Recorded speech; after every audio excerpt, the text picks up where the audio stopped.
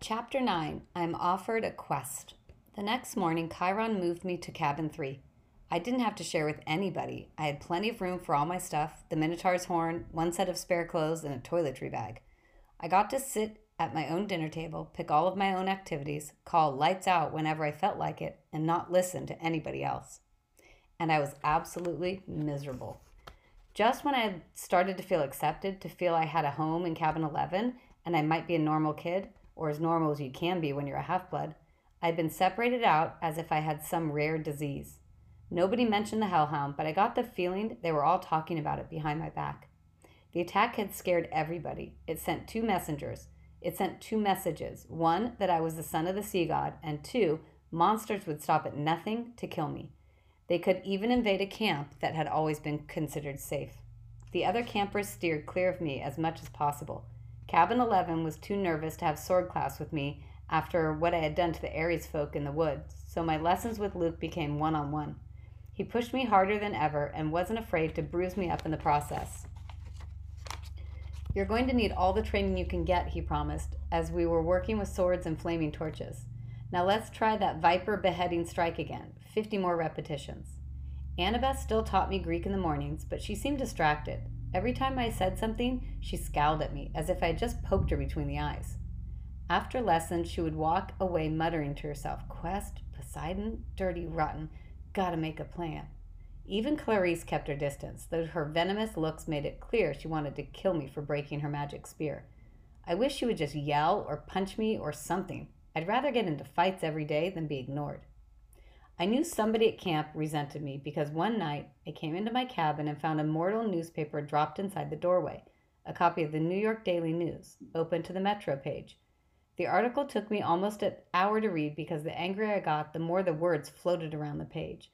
"Boy and mother still missing after freak car accident" by Eileen Smythe.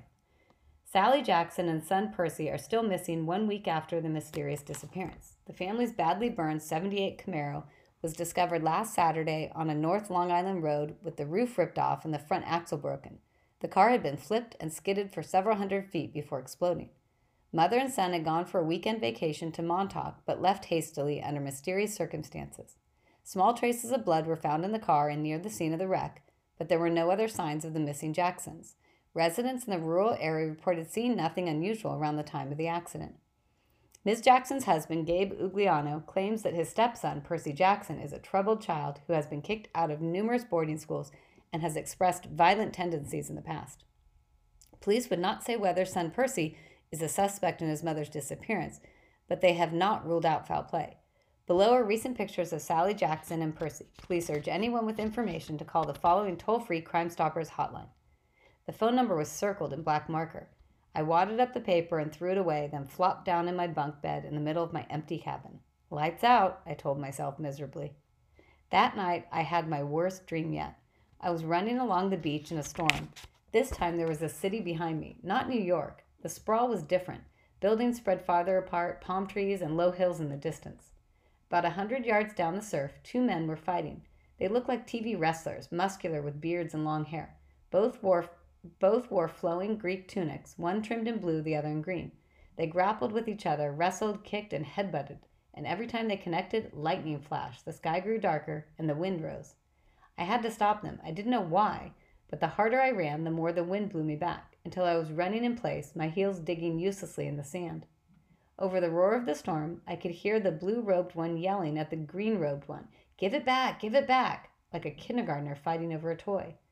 The waves got bigger, crashing into the beach, spraying me with salt. I yelled, "Stop it! Stop fighting!" The ground shook. Laughter came from somewhere under the earth, and a voice so deep and evil it turned my blood to ice. "Come down, little hero," the voice crooned. "Come down." The sand split beneath me, opening up a crevice straight down to the center of the earth. My feet slipped, and darkness swallowed me. I woke up, sure I was falling. I was still in bed in cabin 3. My body told me it was morning, but it was dark outside, and thunder rolled across the hills. A storm was brewing. I hadn't dreamed that. I heard a clomping sound at the door, a hoof knocking on the threshold. "Come in?" Grover trotted inside, looking worried. "Mr. D wants to see you." "Why?" He wants to kill, I better let him tell you. Nervously, I got dressed and followed, sure that I was in huge trouble. For days, I'd been half expecting a summons to the big house. Now that I was declared a son of Poseidon, one of the big three gods who weren't supposed to have kids, I figured it was a crime for me to just be alive. The other gods had probably been debating the best way to punish me for existing, and now Mr. D was ready to deliver their verdict. Over Long Island Sound, the sky looked like ink soup coming to a boil. A hazy curtain of rain was coming in our direction. I asked Grover if we needed an umbrella. No, he said, it never rains here unless we want it to. I pointed at the storm. What the heck is that then? He glanced uneasily at the sky. It'll pass around us. Bad weather always does. I realized he was right. In the weeks I'd been here, it had never even been overcast. The few rain clouds I'd seen had skirted right around the edges of the valley. But this storm, this one was huge. At the volleyball pit, the kids from Apollo's cabin were playing a morning game against the satyrs. Dionysus' twins were walking around in the strawberry fields, making the plants grow. Everybody was going about their normal business, but they looked tense. They kept their eyes on the storm. Grover and I walked up to the front porch of the big house. Dionysus sat at the pinnacle table in his tiger-striped Hawaiian shirt with his Diet Coke, just as he had on my first day. Chiron sat across the table in his fake wheelchair. They were playing against invisible opponents, 2 sets of cards hovering in the air. Well, well, Mr. D said without looking up, our little celebrity. I waited. Come closer, Mr. D said, and don't expect me to kowtow to you, mortal, just because old Barnacle Beard is your father. A net of lightning flashed across the clouds. Thunder shook the windows of the house. Blah, blah, blah, Dionysus said. Chiron feigned interest in his pinnacle cards. Grover cowered by the railings, his hooves clomping back and forth. If I had my way, Dionysus said, I would cause your molecules to erupt in flames. We'd sweep up the ashes and be done with a lot of trouble. But Chiron seems to feel this would be against my mission at this cursed camp, to keep you little brats safe from harm. Spontaneous combustion is a form of harm, Mr. D, Chiron put it. Nonsense, Dionysus said. Boy wouldn't feel a thing. Nevertheless, I've agreed to restrain myself. I'm thinking of turning you into a dolphin instead, sending you back to your father. Mr. D, Chiron warned. Oh, all right, Dionysus relented. There's one more option, but it's deadly foolishness. Dionysus rose, and the invisible player's cards dropped to the table. I'm off to Olympus for the emergency meeting. If the boy is still here when I get back, I'll turn him into an Atlantic bottlenose. Do you understand? And Perseus Jackson, if you're at all smart, you'll see that that's a much more sensible choice than what Chiron feels you must do. Dionysus picked up a playing card, twisted it, and it became a plastic rectangle. A credit card? No, a security pass. He snapped his fingers. The air seemed to fold and bend around him. He became a hologram, then a wind, and then he was gone, leaving only the smell of fresh pressed grapes lingering behind. Chiron smiled at me, but he looked tired and strained. Sit, Percy, please. And Grover. We did. Chiron laid his cards on the table, a winning hand he hadn't gotten to use. Tell me, Percy, he said, what did you make of the hellhound? Just hearing the name made me shudder. Chiron probably wanted me to say, heck, it was nothing. I eat hellhounds for breakfast. But I didn't feel like lying. It scared me, I said. If you hadn't shot it, I'd be dead. You'll meet worse, Percy, far worse, before you're done. Done? With what? Your quest, of course. Will you accept it? I glanced at Grover, who was crossing his fingers. Sir, I said, you haven't told me what it is yet. Chiron grimaced. Well, that's the hard part, the details. Thunder rumbled across the valley. The storm clouds had now reached the edge of the beach. As far as I could see, the sky and the sea were boiling together. Poseidon and Zeus, I said, they're fighting over something valuable, something that was stolen, aren't they? Chiron and Grover exchanged looks. Chiron sat forward in his wheelchair. How did you know that? My face felt hot. I wished I hadn't opened my big mouth. The weather since Christmas has been weird, like the sea and the sky are fighting. Then I talked to Annabeth, and she had overheard something about a theft, and I've also been having these dreams. I knew it, Grover said. Hush, satyr, Chiron ordered. But it is his quest. Grover's eyes were bright with excitement. It must be. Only the oracle can determine. Chiron stroked his bristly beard. Nevertheless, Percy, you are correct. Your father and Zeus are having their worst quarrel in centuries. They're fighting over something valuable that was stolen. To be precise, a lightning bolt. I laughed nervously. A what? Do not take this lightly, Chiron warned. I'm not talking about some tinfoil-covered zigzag you'd see in a second-grade play. I'm talking about a 2-foot-long cylinder of high-grade celestial bronze, capped on both ends with god-level explosives. Oh. Zeus's master bolt, Chiron said, getting worked up now, the symbol of his power from which all other lightning bolts are patterned. The first weapon made by the Cyclops for the war against the Titans, the bolt that sheared the top off Mount Etna and hurled Kronos from his throne, the master bolt which packs enough power to make mortal hydrogen bombs look like firecrackers. And it's missing? Stolen, Chiron said. By who? By whom, Chiron corrected. Once a teacher, always a teacher. By you. My mouth fell open. At least, Chiron held up a hand, that's what Zeus thinks. During the winter solstice, at the last council of the gods, Zeus and Poseidon had an argument. The usual nonsense. Mother Rhea always liked you best. Air disasters are more spectacular than sea disasters, etc., etc. Afterwards, Zeus realized his master bolt was missing, taken from the throne room under his very nose. He immediately blamed Poseidon. Now, a god cannot usurp another god's symbol of power directly. That is forbidden by the most ancient of divine laws. But Zeus believes your father convinced a human hero to take it. But I didn't. Patience and listen, child, Chiron said. Zeus has good reason to be suspicious. The forges of the Cyclopses are under the ocean, which gives Poseidon some influence over the makers of his brother's lightning. Zeus believes Poseidon has taken the master bolt and is now secretly having the Cyclops build an arsenal of illegal copies, which might be used to topple Zeus from his throne. The only thing Zeus wasn't sure about was which hero Poseidon used to steal the bolt. Now Poseidon has openly claimed you as his son. You were in New York over the winter holidays. You could easily have snuck into Olympus. Zeus believes he has found his thief. But I've never even been to Olympus. Zeus is crazy. Chiron and Grover glanced nervously at the sky. The clouds didn't seem to be parting around us, as Grover had promised. They were rolling straight over our valley, sealing us in like a coffin lid. Percy, Grover said, we don't use the C word to describe the Lord of the Sky. Perhaps paranoid, Chiron suggested. Then again, Poseidon has tried to unseat Zeus before. I believe that was question 38 on your final exam. He looked at me as if he actually expected me to remember question 38. How could anyone accuse me of stealing a god's weapon? I couldn't even steal a slice of pizza from Gabe's poker party without getting busted. Chiron was waiting for an answer. Something about a golden net, I guess. Poseidon and Hera and a few other gods. They, trapped Zeus and wouldn't let him out until he promised to be a better ruler, right? Correct, Chiron said.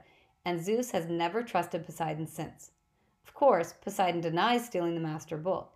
He took great offense at the accusation.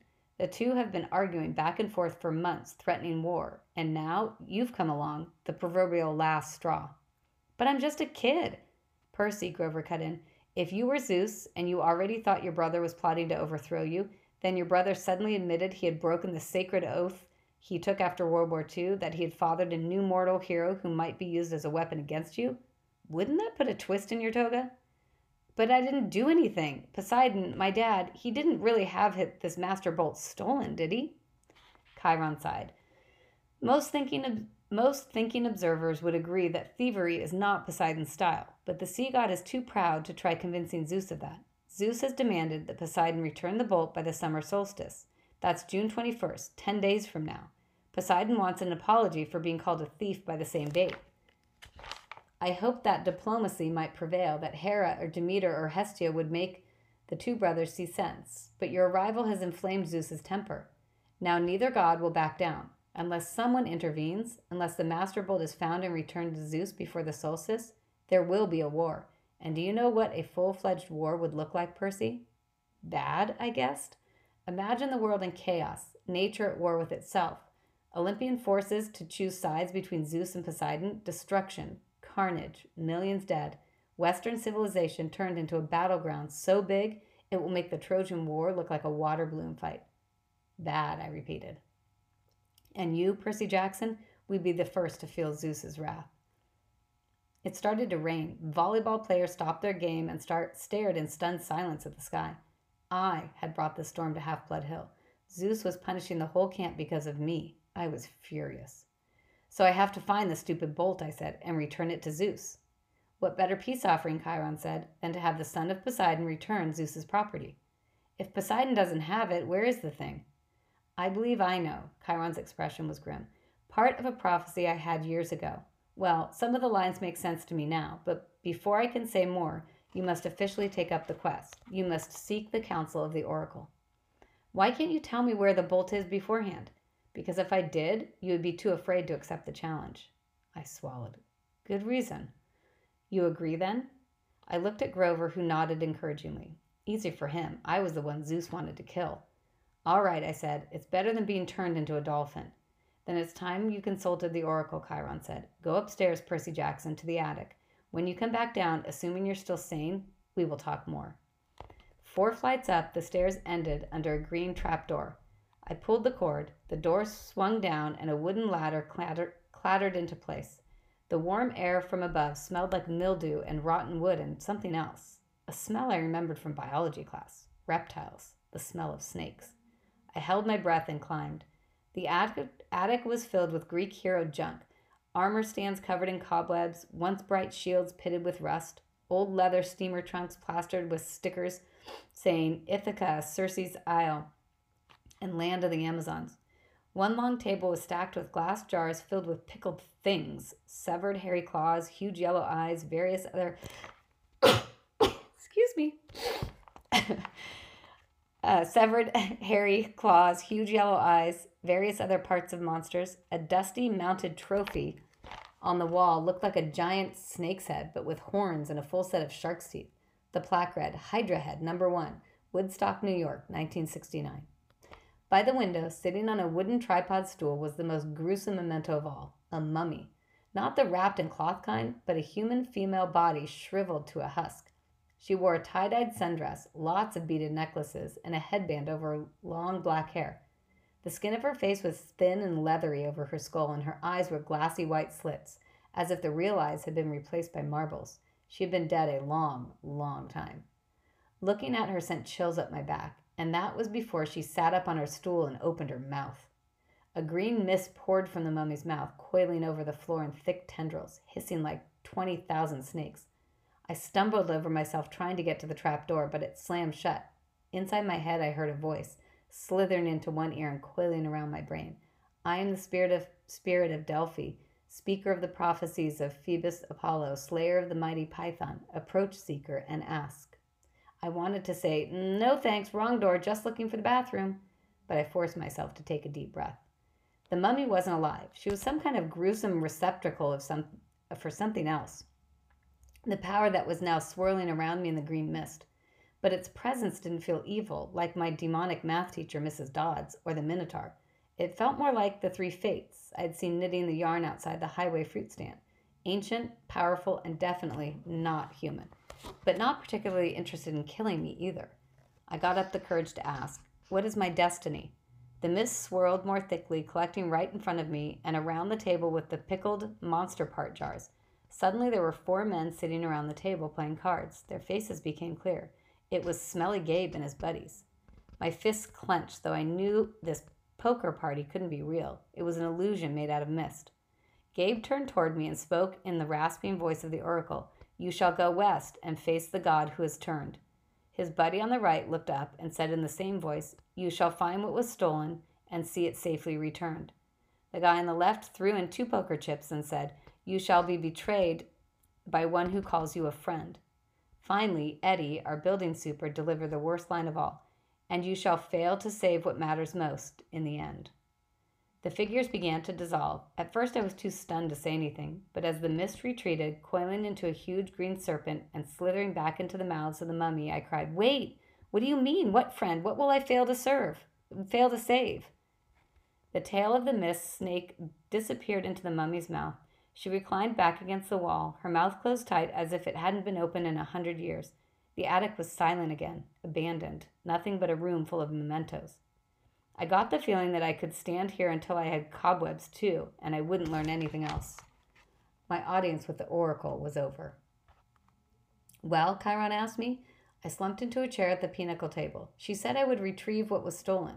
Grover sat forward, chewing excitedly on the remains of a Diet Coke can. That's great. What did the oracle say exactly? Chiron pressed. This is important.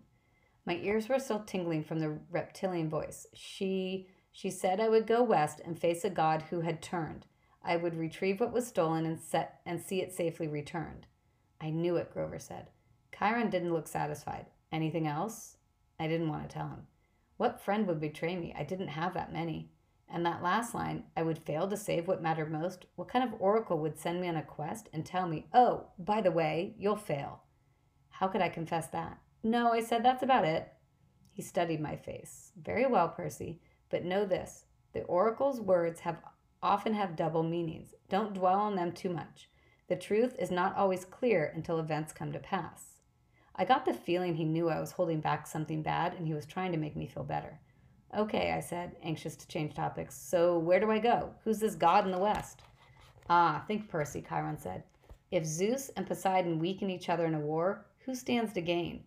Somebody else who wants to take over, I guessed? Yes, quite. Someone who harbors a grudge, who has been unhappy with his lot since the world was divided eons ago, whose kingdom would grow powerful with the deaths of millions. Someone who hates his brothers for forcing him into an oath to have no more children, an oath that both of them have now broken. I thought about my dreams, the evil voice that was spoken from under the ground. Hades. Chiron nodded. The Lord of the Dead is the only possibility. A scrape of aluminum dribbled out of Grover's mouth. Whoa, wait, what? A fury came after Percy, Chiron reminded me. She watched the young man until she was sure of his identity, then tried to kill him. Furies obey only one lord, Hades. Yes, but Hades hates all heroes, Grover protested, especially if he has found out Percy is a son of Poseidon. A hellhound got into the forest, Chiron continued. Those can only be summoned from the fields of punishment, and it had to be summoned by someone within the camp. Hades must have a spy here. He must suspect Poseidon will try to use Percy to clear his name. Hades would very much like to kill this young half-blood before he can take on the quest. Great, I muttered. That's two major gods who want to kill me. But a quest to, Grover swallowed. I mean, couldn't the Master Bolt be in some place like Maine? Maine's very nice this time of year. Hades sent a minion to steal the Master Bolt, Chiron insisted. He hid it in the underworld, knowing full well that Zeus would blame Poseidon.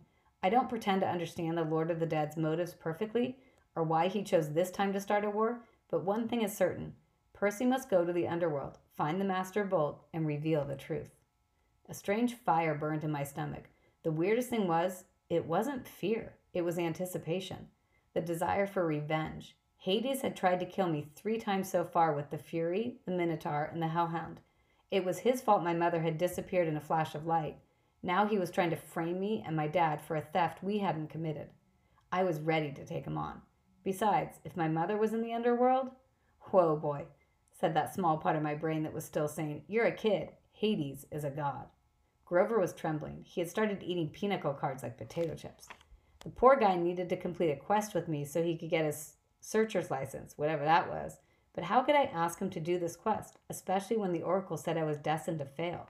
This was suicide. Look, if we know it's Hades, I told Chiron, why can't we just tell the other gods? Zeus or Poseidon could go down to the underworld and bust some heads. Suspecting and knowing are not the same, Chiron said.